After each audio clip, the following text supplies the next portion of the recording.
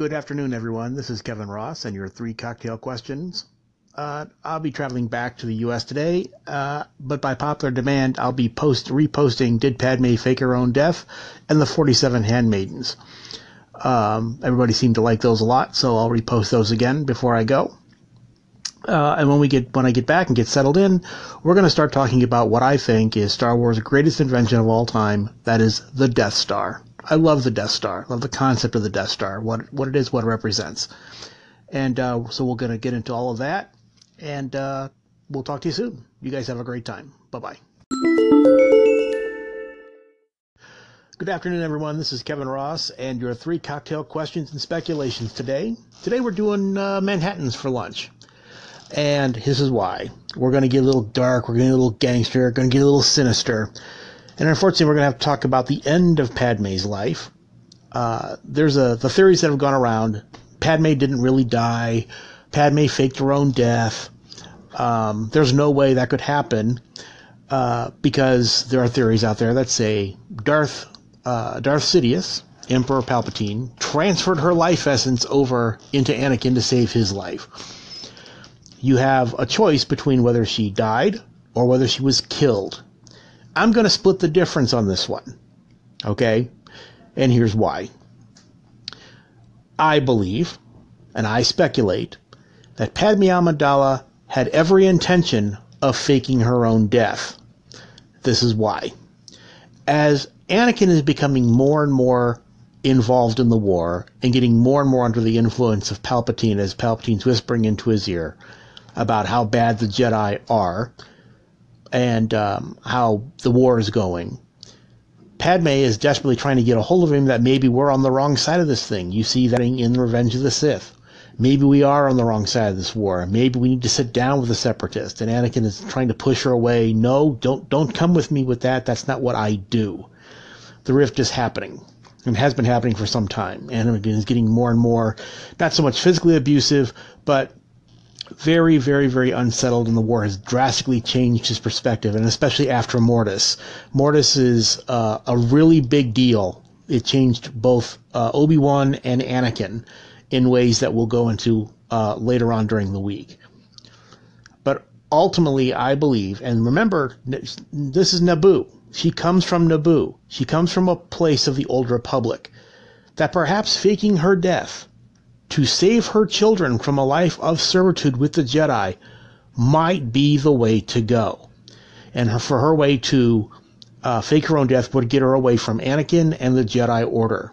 I absolutely believe that Padme was intending to fake her own death. Now you say, Kev, this is nuts. I mean, you've been talking crazy for a while now. This is really getting out there. How could she possibly pull this off? Well, here we go. If she's going to fake her own death, she's got to have somebody to take her place.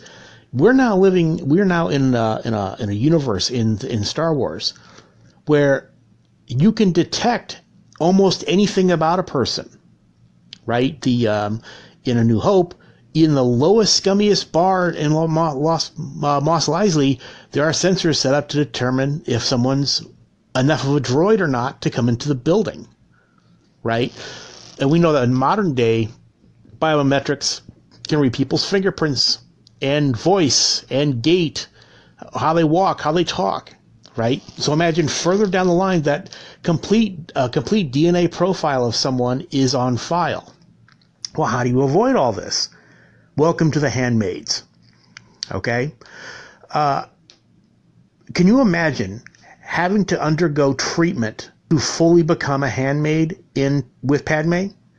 You're going to have DNA treatments. You're going to have new blood work done. You're going to have your features altered surgically to look and behave like Padme, all the way down to your fingerprints and other biometric means that we don't know about today, but they would certainly have then, so that you could pass in under any circumstances as Senator Padme Amidala.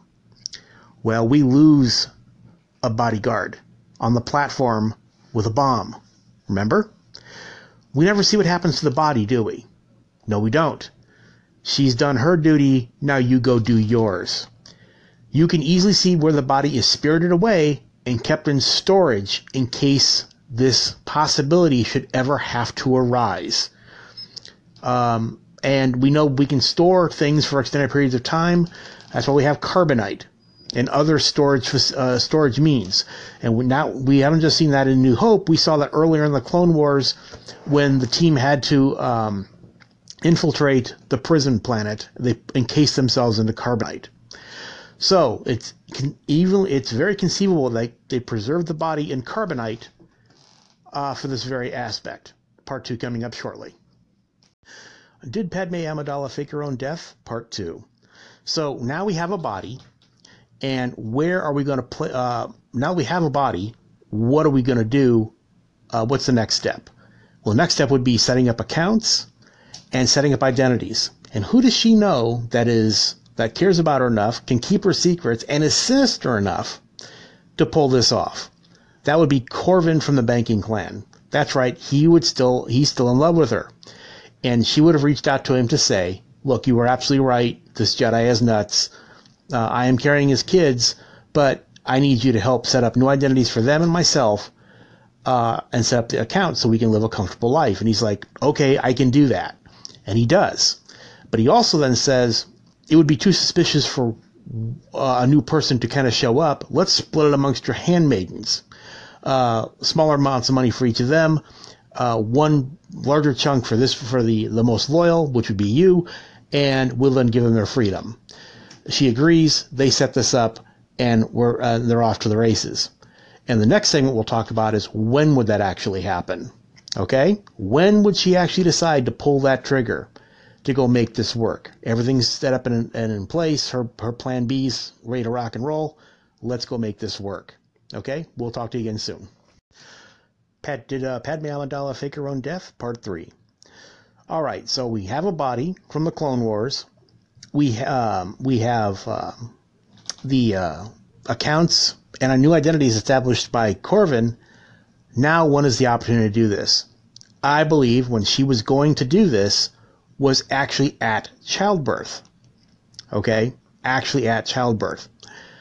And you're saying, Kevin, now hold on. This is one of the most advanced scientific societies in the world. I mean, we submerge people into essentially, liquid stem cells to heal them, right? The Botha tanks. How could she die in this manner? Well, it's simple. Okay. She, when getting her records from wherever in the galaxy they are, see, it's sort of like everything is connected in this universe, right? Hospitals have everybody's records and are easily obtainable. So during that transfer and loading those into the medical droid is when the protocol happens where a slight poison would have been introduced to knock her out and put her into a coma, causing the ability for her to look like she has lost her life.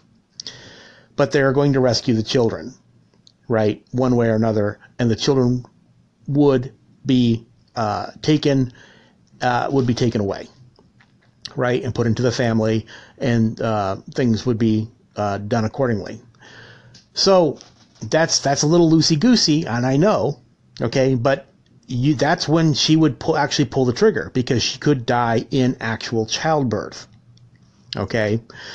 She could actually go then. That would really be the only way that if she's going to do this, she's going to pull this off. That is her moment of opportunity. Okay. And then that's when Palpatine strikes. Palpatine got wind of this plan and says, aha, I can take her out and have this apprentice for myself. And this is before the injuries take place on Mustafar.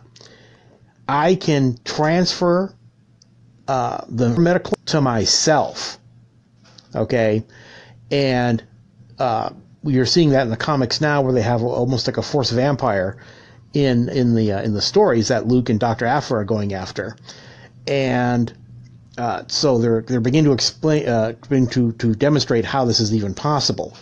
So Palpatine is actually planning to kill her without her knowledge, okay, even though she's got this all set up ahead of time, and the rest of her family would know and would perceive it to be just the procedure going wrong. Okay? The procedure going wrong, no one would question it. And for Palpatine, it's a win-win-win all the way around. Force kids, a dead wife, and an angry apprentice. You know, an angry Jedi who's about to be his apprentice. There's no way he can lose. No way he can lose. So, as Padme's going to, you know, supposedly going to this life and death coma, razor thin coma for everybody else to detect, and the robots and the droids are pre-programmed to that. This is her level of that one level is where life actually is, and programmed where just above that is where life is supposed to end, but really she's alive, and the droids are going to count her as dead. That's when Palpatine would strike and actually kill her. So yes, she did plan on killing herself, and yes, or faking her own death, and yes, Palpatine did kill her. See, it all matches up and it all fits. Does that make a lot of sense? I hope it does. We're going to go into the next phase of this, Corvin's revenge, in just a few minutes. Thanks, everybody. Like and subscribe. Pass it around. Share it with all your friends. Thanks very much, everyone. Did Padme Amidala fake her own death? Part 4. So here we are in more depth and detail. So let's really run through this timeline properly. Padme was planning on dying in the hospital in childbirth, quote-unquote dying. And how you fake that is, let's just say that, and keep the math simple, that her vitals need to be at 10, okay, 10 units in order to be barely alive. Well, they're reprogramming her records and downloading the virus into the medical droid at the time that the droid is pulling her record, her galactic records, to where if she's at a 12, it's really, the droid reads it as a 9. Okay? At that razor-thin level that she is barely alive, but the droid perceives it under his programming as dead. That's how the droid could say, I don't know, she's dead. I don't understand how it happened, but she is. I am confused. Not great, but it's there. But here's what's very important about this. Palpatine has always known. He's always kept his eye on the ball on the Jedi and the people around the Jedi, and has determined that Padme is communicating with Corvus and sees the plan.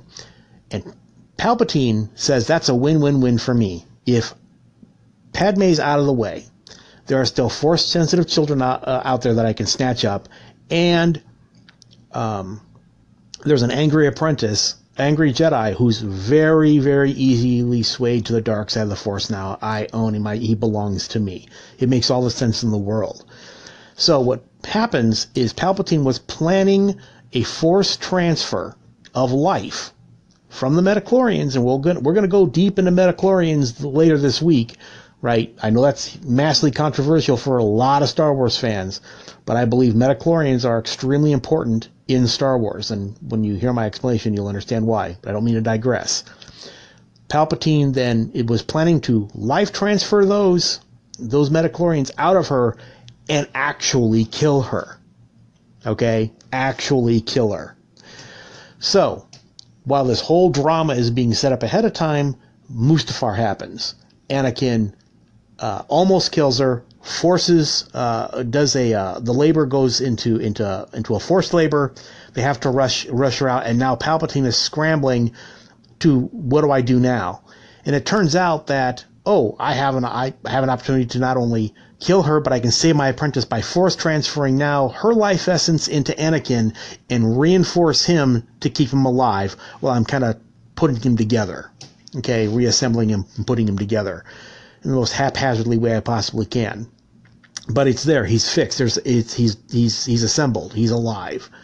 So the connection they had and the love they have for each other makes it extremely easy for Palpatine to transfer from one to the other. So, yes, Padme did intend to fake her own death, but Palpatine actually killed her. It works both ways. Okay? And when this happens, I also believe another set of chain of events take place that radically changes the galaxy forever, and that is the Revenge of Corvin. The Revenge of Corvin. We're going to go into that in just a few minutes. like, subscribe, share, call in. Let's talk about this wild theory of Padme Amidala attempting to fake her own death and actually dying in the process. Thanks, everybody. Good afternoon, everyone. This is your 3 cocktail questions segment. We're now going to go back into what Corvin did once he discovered that Padme actually died on the birthing table in the asteroid. So Corvin's the only one, after hearing what has happened and all the preparations that he's done, that Padme actually died on the table, and nobody knows why. Well, clearly he's now assuming, as rightfully so, that she was assassinated on the table. Doesn't know if the Emperor did it, right? But simply knows that she was not supposed to die at all. Could have been that Jedi, could have been any number of people, right? So he's going to launch his own investigation, but has also seen that Bail Organa has taken one of the kids, Leia, and a Jedi is taking the other one away. Doesn't know where, but is taking the other one away. So I believe then, under this scenario, Corvin would have gone to Bail Organa and revealed the plan. This is what Padme Amidala was intending to do.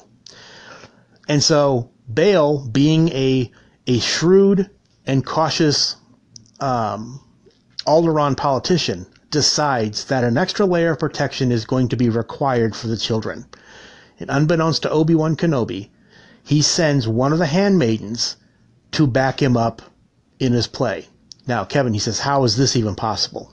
Well, keeping in the theme of the Kurosawa films and Japanese lore that Lucas tended to pull from, there's a Japanese story called The 47 Samurai, where their master has passed away, and through very shady circumstances. And so the samurai were going to kill themselves, but instead are allowed to disband, but never ever pick up a sword in revenge or retaliation ever again. They become Ronin. And they take all kinds of crazy odd jobs, but they swear revenge amongst themselves that one day they're all going to unite. Any survivors will unite and take revenge for their master. Well, the handmaidens do a similar thing. Corvin reveals to the handmaidens what the plan was going to be, and they die, and the handmaidens all kind of get together because they loved Padme. They loved her, and they would have to. You do not change your body, change your lifestyle to become invisible and take on the utter identity of somebody else if you do not have some level of affection for this person. So they all then swear an oath that, okay, Corvin, you find out who did this. You, Bail Organa, you find out who did this, and you call us. And when you do, we're going to go after the person or organization that did this, and we're going to get revenge for our mistress, our senator, our queen. Well, this leads us to where they could have all gone. Simply stated that one of the, Leia had it easiest, right? And other people have speculated on say, Databank Brawl with Joseph Scrimshaw and Ken Knapsack, that maybe, Padme had a handmaiden. One of the handmaidens was kind of like in the household, right? And that's how Leia could go back and kind of remember stories about her mom, right? Because one of the handmaidens I was there. I'm telling you about your mom, right? How wonderful and sweet and kind she was. Yeah, and I kind of looked like her, right? And kind of altered with her, so it wouldn't be a shock to Leia to ever know that this kind of a process would ever happen, right? Her mom did it. Her mom had bodyguards and handmaidens like this. But for Luke, here's the easy one. This gets a little tricky, but it's good. Luke's going to Tatooine with a Jedi, and not just any Jedi. It's Obi-Wan Kenobi. Not exactly at the time, the best reputationable Jedi. Okay. He's got some social issues, right? Likes to mess around a little bit out there. And this is what Bail would see from his perspective. Maybe Obi-Wan needs something. And look, there's not a lot of places to hang out on Tatooine. There's only a few actual spots where you can actually hide. And he's planning on taking this boy to a moisture farmer in the middle of nowhere. That's a little crazy. But okay, you're a Jedi. So what he does is he sends one of the handmaidens out there. Now, if you look in episode 4, as we begin to meet Han Solo, there's a lady around Han Solo's arm. They're kind of embracing, and her name in the series is Jenny, just Jenny. Okay? Well, I speculate Jenny happens to be a handmaiden watching Obi-Wan, who's watching Luke. Talk soon. The 47 Handmaids, Part 2. All right, so before I got cut off, I was saying that there's a young lady who's on Han Solo's who's hanging out with Han Solo when we very first meet him in the Mos Eisley canteen. He's kind of sitting in the booth. There's this lady draped around him, and her name officially is Jenny. Jenny, I believe, in this scenario that I have drawn out, is a handmaiden and actually is a triple agent. So here's why this is important, and it makes a whole lot of sense. So Obi-Wan's by himself in the desert. What's Obi-Wan really going to do? Until we see the actual Obi-Wan movie, we don't know what canon looks like. He's not going to do any crazy Jedi stuff because that gives the whole game away. So how does Obi-Wan actually make a living, right? Jenny is a conduit to money for Obi-Wan from Bail Organa, right? Enough to live on. She's his paycheck, okay? She's dropping off cash to him. In credits, so there's no official paper trail. Jenny has also infiltrated and is working with the Hutts, okay, so she can keep her ear to the ground about the underworld and then passing, of course, stuff off to Bail Organa about what's going on in the underworld, right?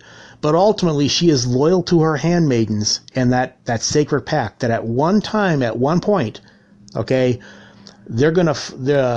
Corvin and Bail are going to reveal who is ultimately responsible for Padme's death, and the girls are going to unite and ride as Ronin samurai to take out, in this case, what would have been Emperor Palpatine once and for all. Now, throughout the course of Star Wars, you could easily see where Vader or Palpatine could get wind of this and start to easily begin to eliminate the handmaidens, which is why we never see Jenny ever again from 4 to 5. Vader could have discovered her and eliminated the threat. But it does make a lot of sense how Obi-Wan could have made a living in the desert by himself. Because what is he doing? We don't know. We haven't seen the movie yet, if it ever will exist. But Bail's got to figure out how to let him know some way or another that it's time, right? Because we haven't seen Rogue One. Bail also needs what's going on in the underworld out in the Outer Rim, okay? And there's a highly trained bodyguard now / assassin at his beck and call to do the dirty work that needs to get done in the galaxy. It all makes sense that way. All right? So that's how I think it all went down with Padme. We'll be talking about Obi-Wan Kenobi shortly, later on this week. Like, share, subscribe. Tell me what you think, guys. This is a wild and crazy theory that I've had for a while. Let me know what you think. I appreciate you and everybody out there. New subscribers, I love you to death.